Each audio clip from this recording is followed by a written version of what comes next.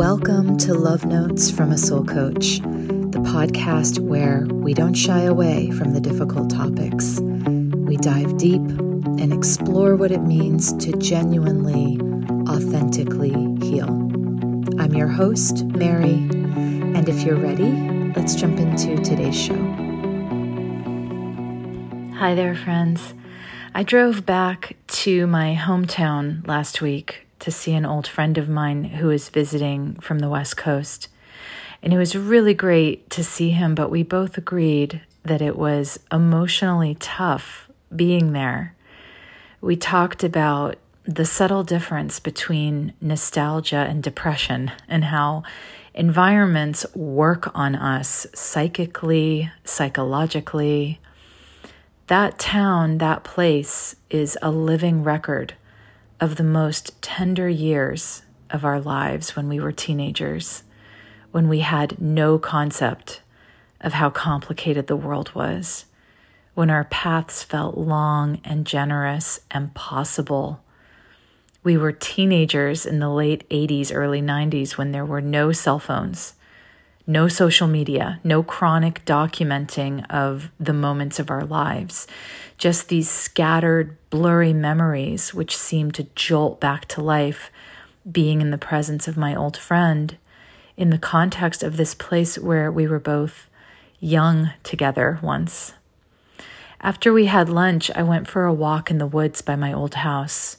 It's a gorgeous area which was put into conservation, thankfully, so it hasn't been developed like so many other spots. It looks the way it's always looked, the way it looks in my memory. The trees are just a little taller.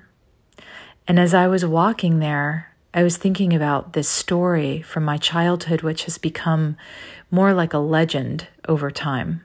When I was very little, I waddled out into a snowstorm in my snowsuit and my hat and mittens to see my dad, who was in the backyard chopping wood, trying to make sure we had enough to get us through the storm.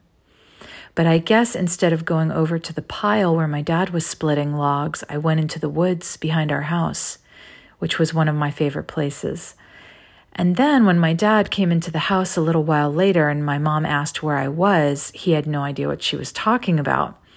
So then they both set out frantically looking for me in the woods, which was by this time covered in snow from a storm that was getting pretty intense. I have no conscious memory of this experience, but I can see it so cinematically in my mind's eye. Me in my puffy pink parka, lying down in the snow, looking up at the pine trees, as big fluffy snowflakes fell all around, the muffled sounds of my parents' voices calling out my name, the feeling of being hunted for, of being important and missing and wanted. I think these were themes of my entire childhood, the longing to feel longed for. And my parents, whom I have so few memories of ever doing things together, agreeing that I was sacred and working together to find me. When I was walking in the woods last week, just a mile or so away from the house I grew up in, where the whole Lost in the Woods memory took place, I was thinking about all of this, and I had a revelation. I was never lost in those woods. You can't be lost from something you belong to. Hello, friends. Just a quick interruption here to make sure you know about the new library of guided meditations on my site, marywelch.com. Each meditation has been designed with positive affirmations and solfeggio frequencies which prime the pump of your subconscious mind to open and receive new ways of thinking. Because as we know, the quality of our thoughts determines the quality of our lives. After purchasing a guided meditation, you can download it and listen in the comfort and privacy of your own space as often as you'd like. And if a la carte isn't your thing, you can also purchase a pass at a discount to gain access to the entire library. So head on over to marywelch.com and click on the meditations button to check it out if this speaks to your soul. And now we'll jump back into today's show.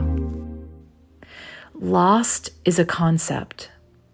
It comes up a lot for us as we walk the path of our lives, the path of our healing.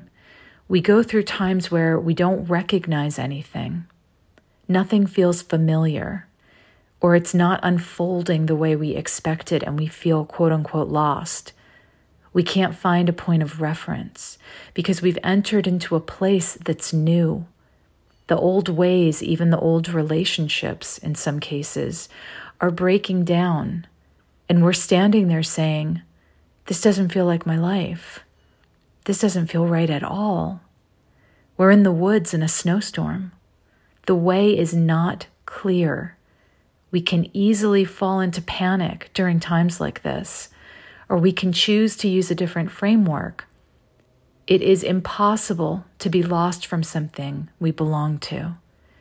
So when everything has gone upside down and unrecognizable, when the changes are coming at us too fast for us to even comprehend, what do we belong to? Do we belong to ourselves, to our own souls, to a spiritual practice, to a sense of faith in the deeper process? Do we belong to life itself? And can we trust that life is holding us even when the turbulence is intense? I don't think the opposite of feeling lost is being found. I think the opposite of lost is when we shift our thinking and realize we were never lost. We were just struggling to find clarity, to recontextualize our situation. We were rebooting. That lostness is really just a pause as things are recalibrating in the midst of profound changes. And if we can hold it that way in our minds and our hearts and resist the urge to become identified and victimized with this idea of, I'm off my path, I'm lost, then we can stay calm and we can move through the experience skillfully. We can manifest the remedy, which is often that more clarity and more trust are needed. The older I get, the more I understand that my prayers are always answered, but sometimes I'm not praying for the right thing. I'm asking to be found or saved instead of asking to see something in a new way, to be shown the best way forward. When we ask life to show us the way, when we surrender the outcome, when we drop the need to micromanage the process, our lives become magical because we are open to receive.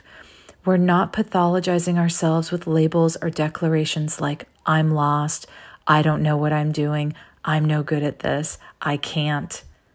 We're dropping the reins and saying to life, here, let's trade places. You can drive and I'll sit shotgun. I think this is what Rumi was getting at when he wrote, open your hands if you want to be held.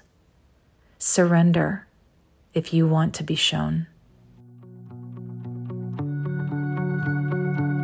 Thanks for spending the time with me today. And if you heard something that resonated, please consider liking, subscribing, and sharing this podcast so it can find its way to other ears out there. To learn more about my work and my latest offerings, visit me at marywelch.com or on Instagram at marywelchofficial. Till next time, friends.